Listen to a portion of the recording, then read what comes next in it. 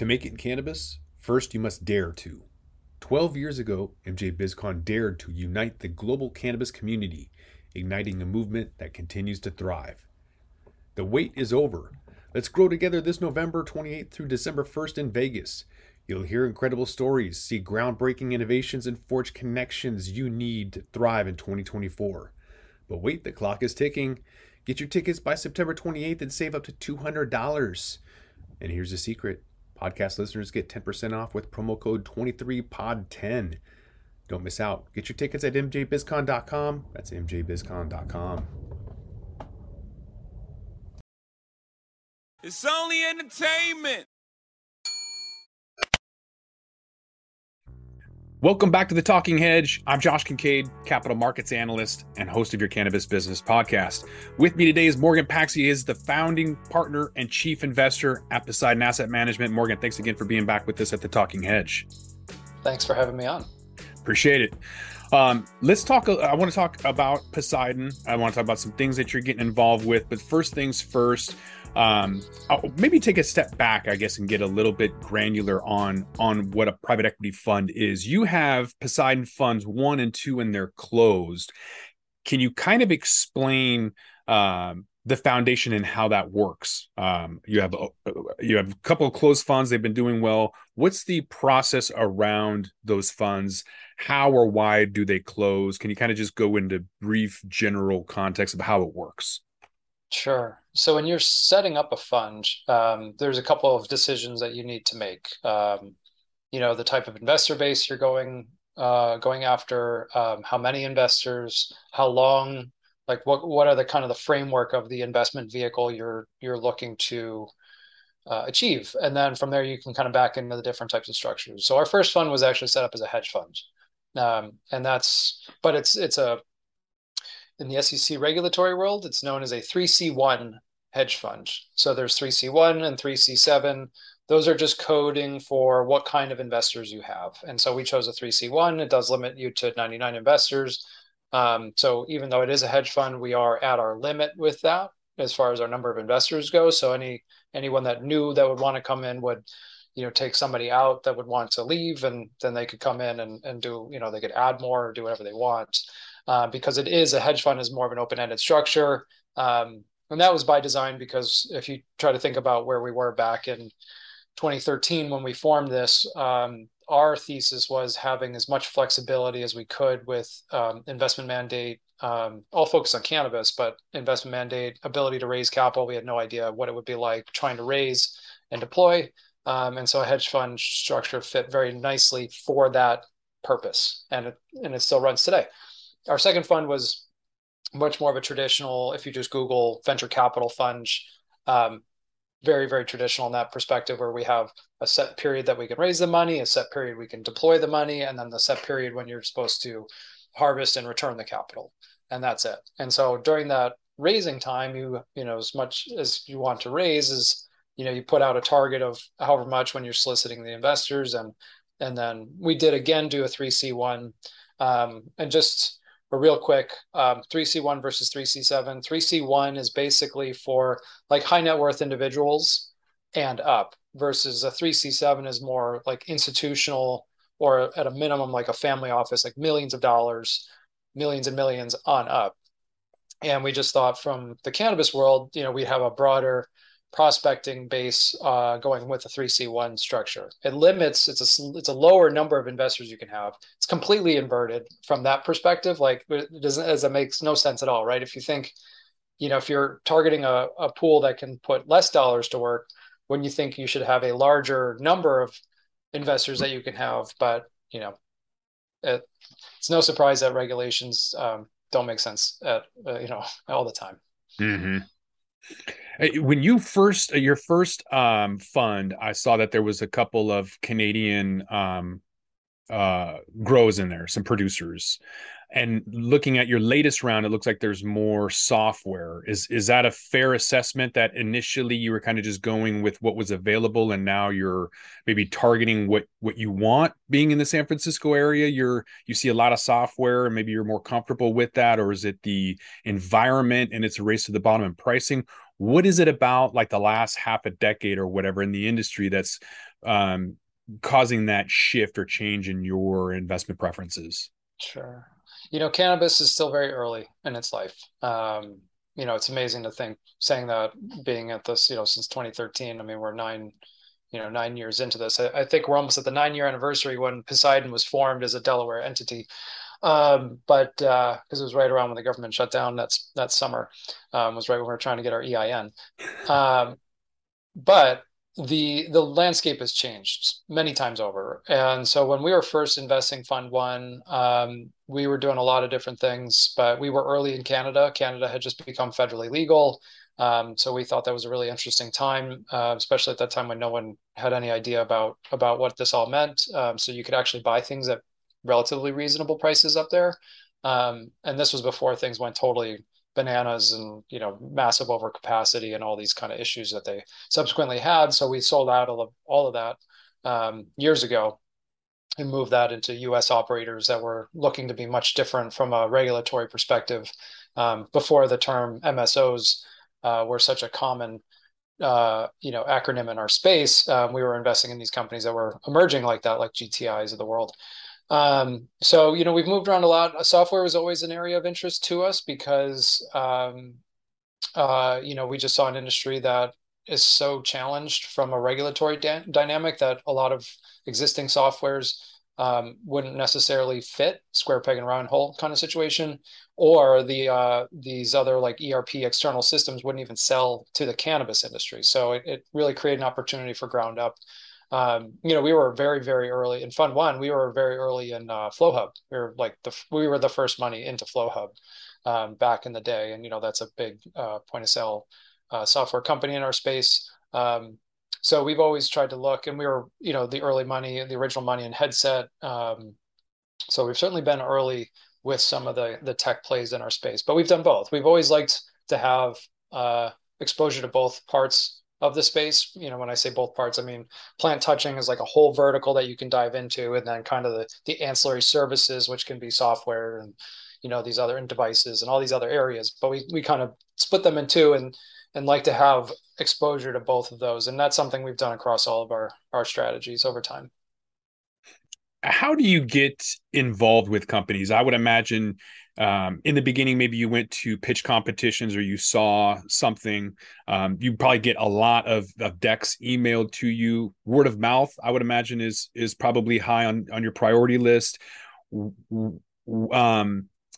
How is the deal flow now compared to when it was? I would imagine you're seeing a lot less deal flow now, or at least a lot less interesting things.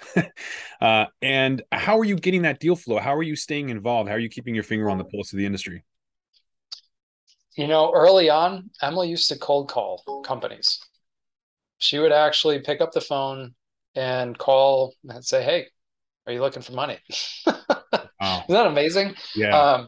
So that's, early days. That's how we had to get going. It was just research online, going to conferences. We went to every single event that we possibly could. We always tried to be active as far as speaking as well, and just trying to create a name for ourselves. Trying to get Poseidon on the map as an investment firm in cannabis. And we still do that today. Our team, has gotten a lot bigger, but, we certainly have team members and, that are active as often as we can, because there still is opportunity to continue to build the Poseidon name as an investment firm. So that certainly helps because then people see us and then they reach out. But we're also very active with our companies. We sit on a lot of boards. So within our board work, you get to see a lot of who they're doing business with, like who are good partners of these companies. And then we can peel back the onion and, talk to them, reach out, build relationships. It's always about relationships, right? It's about your name brand as an investor and your relationships. We also get it from co-investors. We get it from service providers, especially if they know, the type of strategy we're raising and deploying. But, so it's just always being engaged with companies and with the industry is really what it's all about. It helps from all aspects, from staying in front of the deal flow to, being a part of capital opportunities, from an investor's perspective. it's really interesting in that from our perspective, we just try to be ahead of it as much as we can, because you would think after some very punishing periods from a capital markets perspective that people would be much more sober about valuations. But we still see things today, even after all we've been through, that make no sense. They are nonsensical. These investors will see no return, or highly likely that they lose money because they just don't know what they're doing. And they just take what is offered to them and thinking this is going to be great. And then they get disappointed, and then they blame the industry for it. And it's not the industry, so that's why we just try to be ahead of it as much as we can, and talking and building relationships with companies so that when they are looking for capital, we try to set them up for success, right? It's like getting those initial rounds in good position, getting good investors, getting good governance, helps on subsequent rounds, helps with legitimizing, and it just puts them in a good path. But when they start off on a bad path, correcting can be very challenging. So it's a lot of work to be as much ahead of the curve as you can be. And it's most of the time that's not the case, but every now and then it happens, and that works out very well. I want to follow up with valuations, but first I kind of want to dive into the mastermind, the Poseidon mastermind. You guys used to have to cold call to get investment, and now you're opening up this platform and asking people to apply. So this Poseidon Mastermind, a collaborative program for cannabis founders. So you guys designed this Spark collaboration to boost growth, to offer access to networks, key trends, peer-to-peer support. Is this an accelerator type program, or what exactly is it compared to? Like, how did you come up with it? Well, so, we have a lot of different companies that we're working with. We have new companies, right? We're actively deploying capital. There will be some good press releases hopefully coming out this summer about some of the activity we've been up to. And so we have this huge network of companies, and some of the biggest challenges in an emerging industry, and probably just generally, is there's just a lot of friction for building relationships, getting partnerships. If these are software companies, getting connected. If these are vertically integrated operators, it's potentially sourcing good components for their businesses, so they're not going through this cycle of bad capex deployment only to then have it sit in a corner getting dusty, or having to throw a bunch of stuff out because it was no good. So it's trying to create more of a cohesive environment around all of the activity that we have going on at Poseidon. Every year we do investor days. I'm really excited for our investor day this fall. We're working on something pretty neat on the East Coast. But when we bring all these CEOs in and talking with our investors, every single time, some of the CEOs are like, "Oh, I had no idea you guys were involved in that company," and it's like we've been hearing this now for 8-9 years. So, Patrick Ray, who's part of Poseidon now, one of the partners, he was the founder of Canopy Boulder.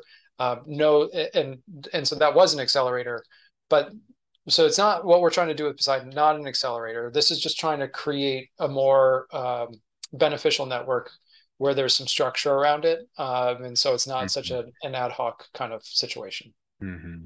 I was in San Francisco recently for a financial innovation conference called Finovate. And I met a company called Plug and Play. Very similar. They have this ecosystem where you can kind of come in. They have the opportunity for investment. So it's kind of, a fund, but then it's sort of like an accelerator or incubator because of the ecosystem, not because of the way that it's formed, but because of the way that it is. So they didn't create it. It just formed organically. And the folks that are involved in that company naturally just kind of network and help one another out. And so is that essentially kind of what you're trying to create, is this ecosystem or environment where it just naturally is helping everyone progress? Yes. Yeah. So it's trying to remove some of that friction. Mm-hmm. In our industry, capital is so precious. Mm-hmm. I kind of, as hard as it is, the companies that are able to manage through this period are very good businesses, right? They're good operators because they have to treat every dollar so precious. But, there's two functions. There's time and money. And, when your time is spent spinning your wheels, that's just lost opportunity. And that could be costly, right? So there is a monetary impact on that as well. And so if we can help remove some of those friction points that, like even just like take an example of a tech stack, right? Where you have a lot of the bigger technology companies at this point in our space, they're trying to accomplish a lot with what they're doing with their platforms, but they can't do everything, and they've got to be focused. What that means is new technologies can come in and be very accretive to these larger tech platforms, because then these tech platforms don't have to try to build that, right? They can keep their precious dollars focused. And so when we're talking about the Poseidon ecosystem, if they can see what we're now investing in that are earlier stage companies, maybe they will look to just partner right away instead of building any kind of infrastructure, immediately integrate and then get that scale capability. Obviously, the new companies love it because their exposure to new business goes up super fast, right? So that is a major friction point removed. And so everyone can be focused with their dollars and growing more quickly, because then the big company too, the bigger tech player, that allows them to offer a whole new service potentially to their existing customers. And then that gets them a deeper relationship, a more stable relationship. So there's a lot of really positive potential there. And then certainly it does open up for opportunity for M&A down the road as well. So there's kind of like this natural breeding ground of, getting these things to scale. One of the biggest challenges of our industry, is just getting to a certain point where external markets become really interested in them. And again, talking about the tech side of our space, getting the TAMs, a total addressable market size, up to a certain point where then private equity from outside or, strategics from outside actually want to participate. Up until this point, they really haven't.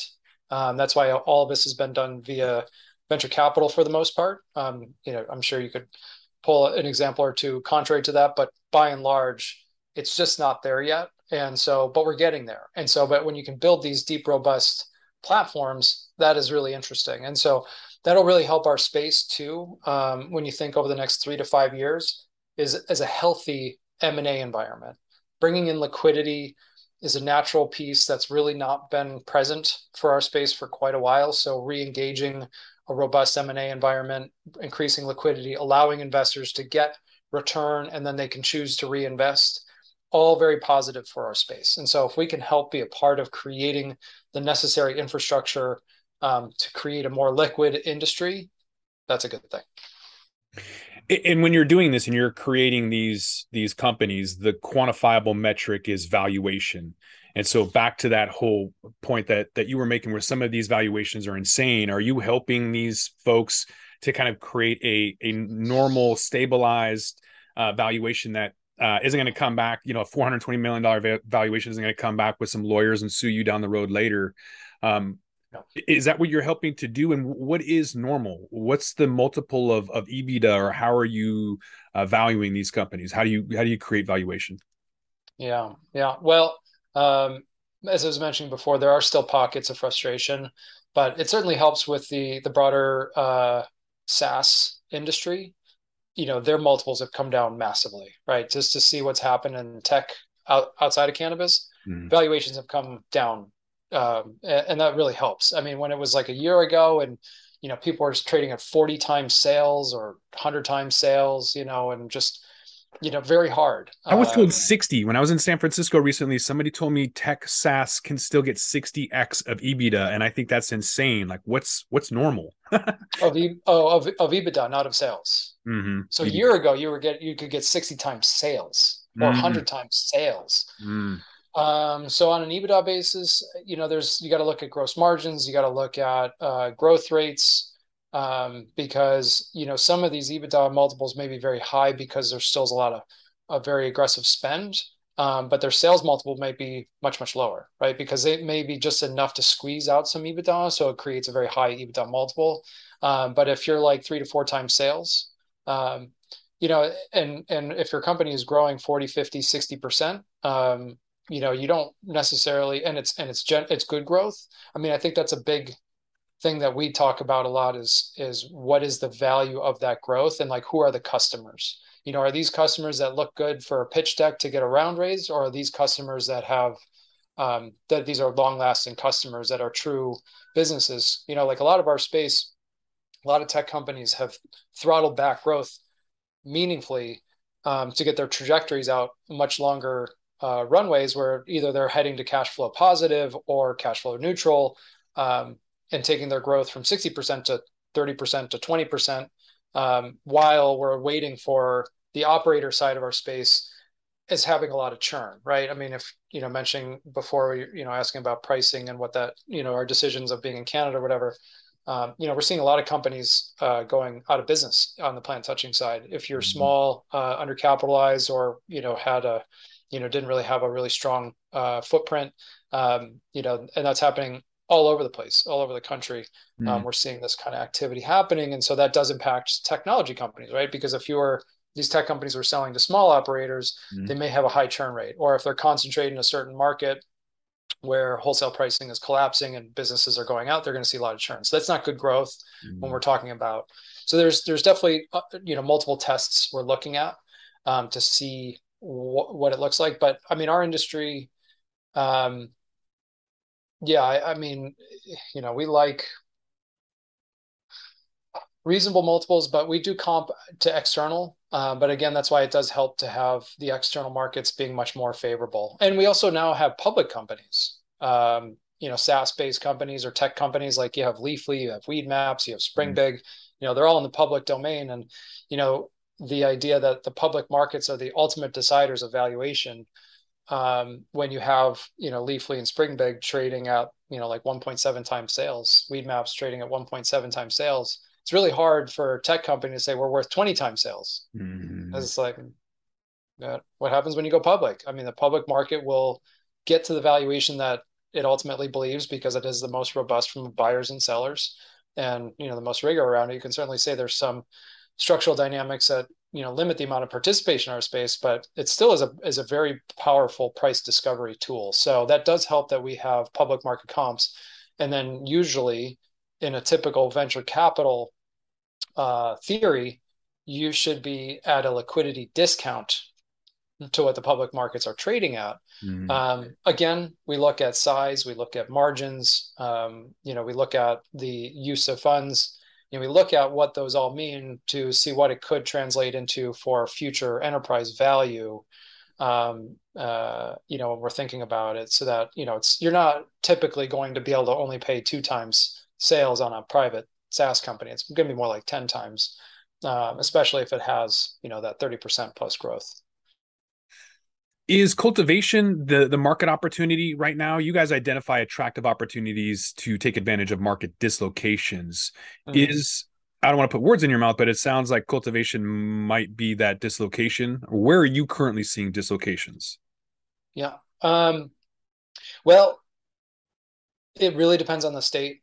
It really depends on the regulatory. Is it the state or is it the region? Like if you're looking at the West Coast, is it starting to become more and more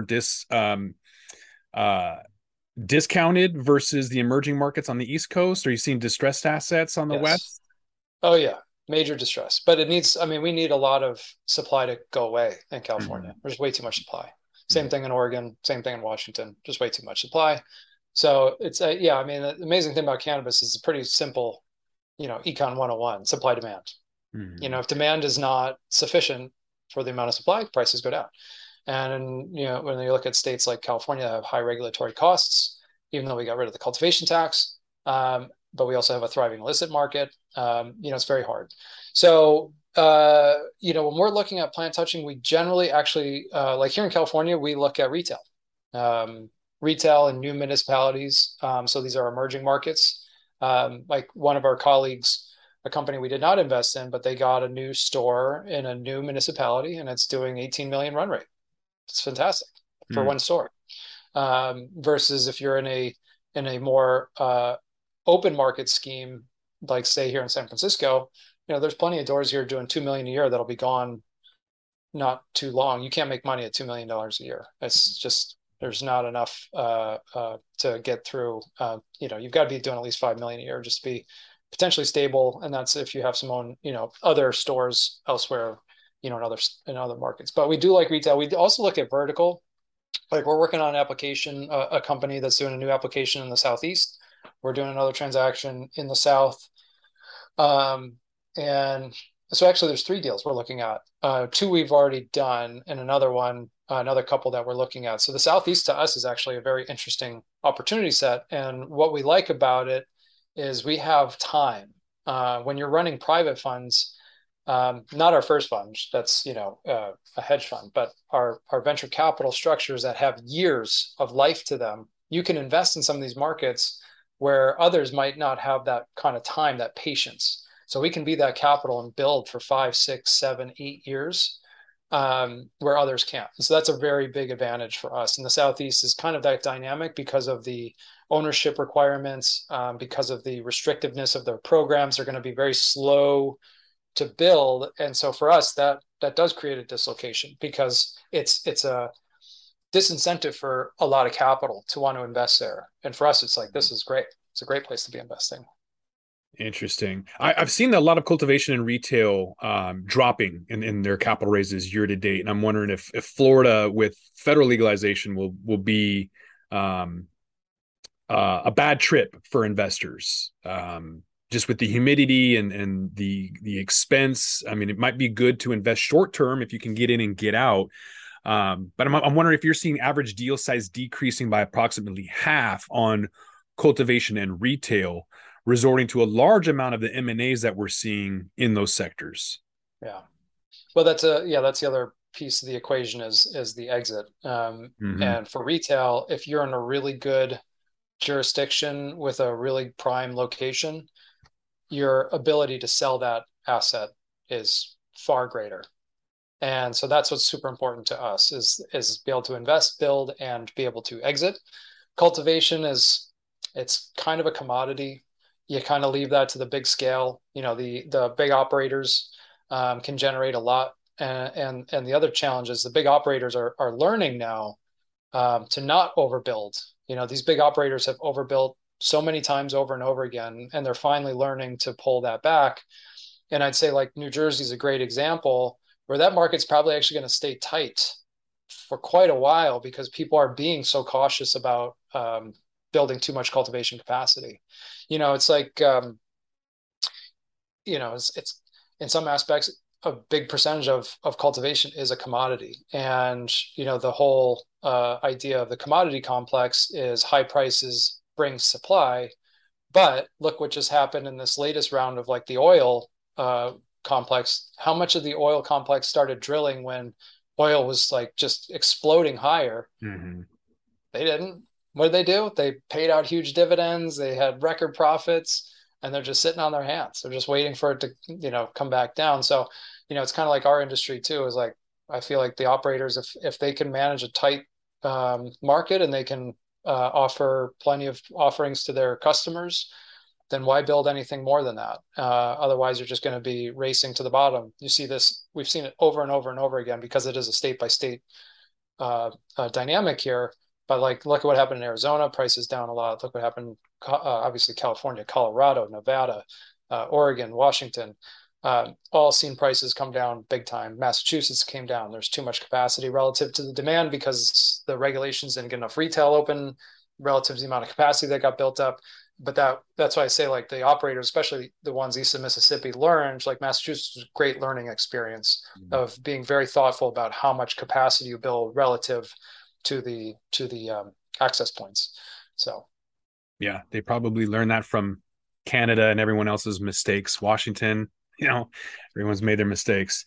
You guys have learned a lot too. You guys just launched an ETF, an exchange traded fund, the Poseidon Dynamic Cannabis Exchange Traded Fund with advisor shares. There it is. Yeah. How does that compare to other ETFs? You guys aren't the first one. There's been ETF MG and MJ. And during 2020, MJ was negative 54% and PodX was negative 56% during a bull market. So how's your performance compare? I know you haven't been out very long, but what are you guys doing differently and how's your performance compare? Sure.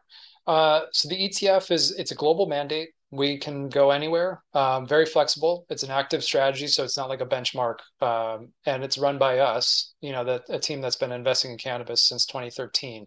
So, it's a dedicated team focused on cannabis, focused on opportunities anywhere. And so we can be very flexible. The other thing that's really interesting about our ETF is we have this dynamic leverage capability where we can be unlevered, or we can be all the way up to 1.5 times leverage. And we wanted that flexibility because, as I mentioned earlier, just being dynamic in cannabis, I think is very mindful.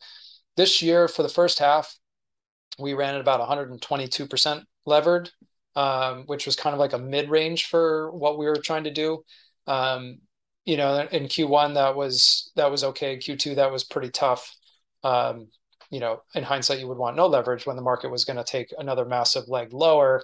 On an unlevered basis, or on a leverage adjusted basis, when you look at all the others out there, it's doing pretty well. I'm pretty happy with it. I mean, especially off the bottom now. I mean, it's when the markets are rising, leverage is your friend. And so, from the June 30 to this point, we're outperforming everybody by a decent clip. And that's even with, we've been about 113, 114% leveraged since then. And we're just waiting to see a little bit more support in this market before we take leverage back up. We would like to see, we're, right in the throes of earning season right now. We'd like to see that get digested a little bit more. It still kind of feels like there's going to be some negative skew for some of these names through this period of time. And we'd like to see the flows pick up.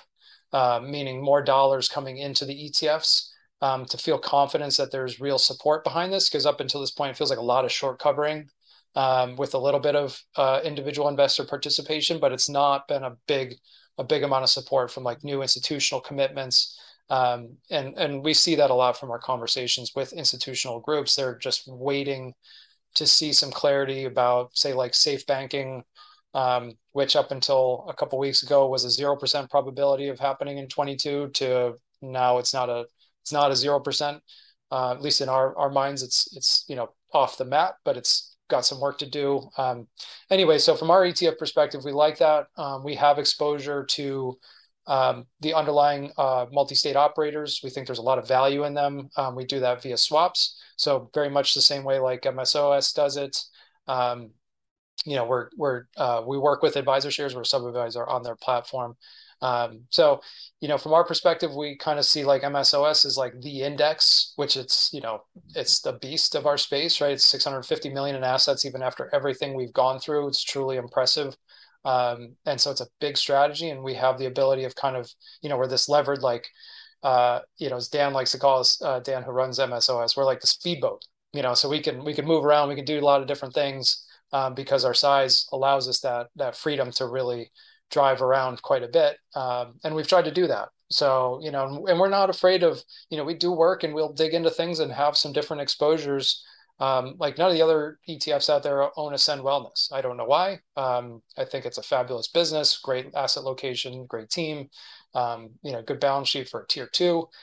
We own Sundial, which people like throw up on about, but if you actually do the work like our team has done, it's a recent addition for us. It's not, we've not held it since it went down massively, because it's a really interesting business of what you look at it on a sum of the parts and a book value analysis basis. When you can buy below book value with the kind of cash on their balance sheet, pretty attractive business. So we, again, we're just trying to be thoughtful, being good capital allocators, using methodologies that we've done since day one of Poseidon. Is just be smart and think about portfolio construction and build a good strategy. So we think it'll have a lot of value, especially as the market does improve more. Having that additional leverage, we're just waiting for a couple more green shoots, and then we can take the leverage up and really generate some very attractive returns. All right, Morgan, I'm going to break out the crystal ball here and ask about some exits. So obviously with an ETF, a lot of these companies want to become publicly traded and have an exit strategy or whatever their exit strategy is, M&A, being bought out by somebody, whatever it is. What happened to a couple of your investments? I think you invest. Yeah, I definitely know you invested in Headset. I'm wondering what the likely Mhm. exit scenario is for Headset, and then what happened to Vape Exhale? Yeah, that one unfortunately, was you have to remember venture has something like an 80% loss ratio. Um, we've been very fortunate that our loss ratio has been far less than that, but that was one that did go the wayside. Headset's doing great. Headset is a growing business. It's building a very, they are a very well quoted data provider in the industry, and they're going to be opening up some new state market data later this year, which will be super exciting for them. Just love that team.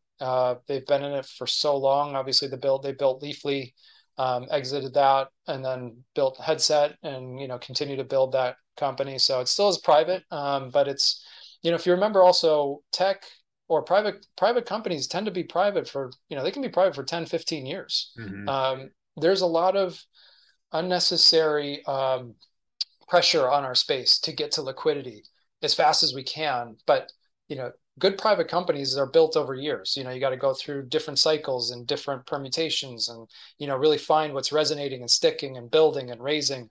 And, so they're just going along that journey. And, but, they're doing great and smart team and, been very thoughtful, especially through the last couple of years with a very tight capital market. So they've been very judicious with their capital and but in a good position. So excited for those guys. We'll see. It just ties back to my earlier comment about an exit for them is probably still a couple of years out because again, we need SaaS TAMs to get big enough that private equity world and the strategics want to come in and participate. Yeah, Headset's a technology company, great team, great leaders. But Vape Exhale, I've got a Vape Exhale here. It's a great product. I But love it. Yeah. do you think that the lack of the success in this amazing product that is Vape Exhale, do you think that lack of success was because there's not cafes or consumption spots for people to go to and see this and get FOMO and say, "Oh, I got to get this"? Because I would run around Portland and Seattle and people would hit this and they'd be like, "Wow, I got to get one of these." But they didn't have, there wasn't an advertising or marketing budget or a location for people to see this. So are you thinking that maybe cannabis cafes could be a spot for companies to do more business at? Yes, is the short answer to that. If you looked at Canopy Growth, just had their quarterly earnings, pretty rough. Regardless of stocks up 18% today on August 8th, as we're talking about all this. But what is it called? Bricks Stickle. What's the name of the parent company that does the Volcano? Uh, Anyway, so they yeah. bought that brand and their sales were down huge Mm. in the quarter. So that whole like device kind of market got a little saturated, right? Puffco came in and they just kind of there's a lot of products, so there's a lot of noise, and I just feel like it kind of diluted. And to your point, cafes are definitely a great place, like the Spark, which is a San Francisco based vertically integrated operator. They used to have retail over by where the Twitter building is, right on Market Street here. Mhm. And they used to sell vape XLs, and they would have even like you could go like a lot of Twitter employees would go over there on their lunch break and get a vape XL and sit down and enjoy some cannabis in their lounge before going back to the office. And so Spark was a really good store for vape XL units to sell through for exactly what you're saying. But as cafes kind of quieted down, especially with the pandemic, that definitely seems to have impacted that area, especially a device like that. That is like a connoisseur's device, right? I mean, the delivery is so superior, but you've got to want to work with it, right? It's a little bit more involved. You've got the basket, you got to clean it, you got to do these different things. And a lounge is a great place for that because you can Mhm. centralize a lot of that and teach. And so people understand how that works. So you are hearing a lot more talk about cafes coming back. I mean, I do think there also is some technological developments that will help with that, where, a lot of consumers would like more of like call it like an alcohol experience where it's rapid onset, short impact, rapid offset, so you could go about your day and not just be, for a lot of people, might be too much of an experience for too long, that they just prefer to do that at home and not go do that in a cafe. So I do think technology can help with evolving that consumer experience as well. But I mean, so I think that device probably was just too far ahead of its time. And it definitely was. It's really hard to build hardware in a capital starved environment. It's really hard to launch new products and get it all the way through the tooling and get it initial inventory builds and get it out into the market. It's very tough. Mm-hmm.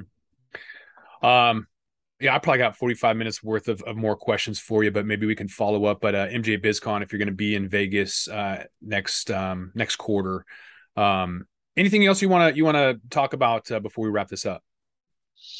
Yeah, I think, just cannabis has definitely been on a journey. As I've kind of said a few times today, I just think it is helpful for people to put into context that even though we are 9 years into this, it is so early. I was just talking with the CFO of one of the largest operators this weekend, whom we've known and worked with for years. And we were saying the same thing. I mean, even though they're a multi-billion-dollar enterprise at this point, we're still just scratching the surface. There is so much opportunity. And I just, want people to keep their wits about them. There's plenty of information out there at this point. There's plenty of great resources out there. Like the Talking Hedge, great data source for getting news and information and conversations, like get educated, be a part of it. And, don't get too emotional about it. I know it's been a very painful period of time with the stocks getting beat up pretty hard. But we're just kind of, I've seen some pretty horrible activity like on Twitter, and just feel like people are kind of ripping themselves apart, and it's not productive. Making fun of elected officials might feel good for the moment, but it's not going to do anything, right? It's, more about, voting and being a part and trying to educate with positivity is really how we continue to drive this industry forward. As much as things can seem completely insane at certain periods of time, and it's incredibly frustrating. I get all of it, but from our perspective, that's why we try to always talk about things like we do. Poseidon does. I have a Twitter Spaces Tuesdays and Thursdays called the Cannabis Closing Bell with Poseidon, and then Patrick and Colin also have a venture capital talk on Thursdays. So we're just trying to be sources as well and talking about what we're seeing, what's going on, and just trying to help. Because it's really hard. I mean, information is tough out there too, right? It's hard from a media perspective. There's just so many cross currents going on all the time. But I think from a cannabis perspective, it is good to have more of a longer term mindset. We've always had a longer term mindset. It's been tough when we've seen these pockets of like the hot money come in and distorts things, but the hot money then just leaves, and it leaves a wake of destruction, and we have to start all over again. And here we are. Is a great reset is how we look at where we are right now in cannabis. So we're very excited about where we are now. Definitely helps that prices are not stock prices aren't going down every single day like they did for months and months. But from here, we just see a very positive period of time where good companies are scaling, good teams are getting, bolstered with new talent coming in, fresh energy. So we're very excited about it, but, we just try to also stay grounded and not also get on the negative side of things, and just try to help people understand that it's important to think about that. Mm-hmm. If people want to get some more information and check you guys out, where are you at?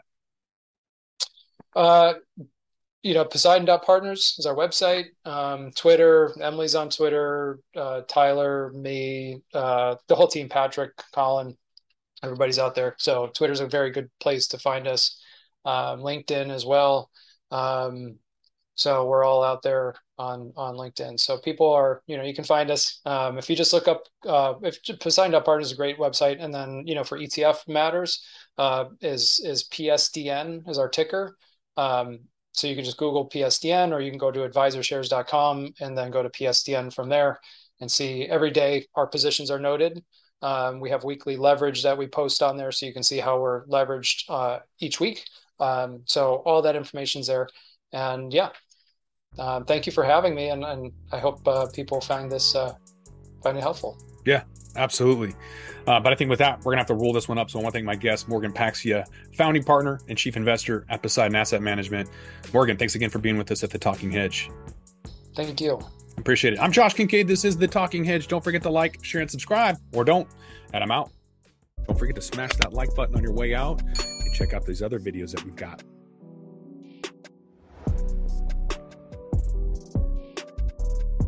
Thanks for listening to today's show.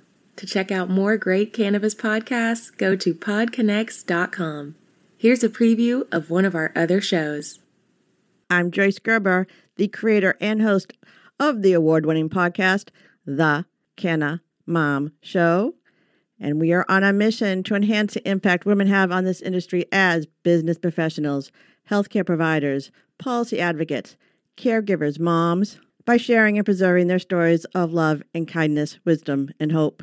I am so grateful to have found my tribe of Canna podcasters right here on PodConX, and look forward to our work of crushing the stigma around cannabis and caregivers and building this new industry together.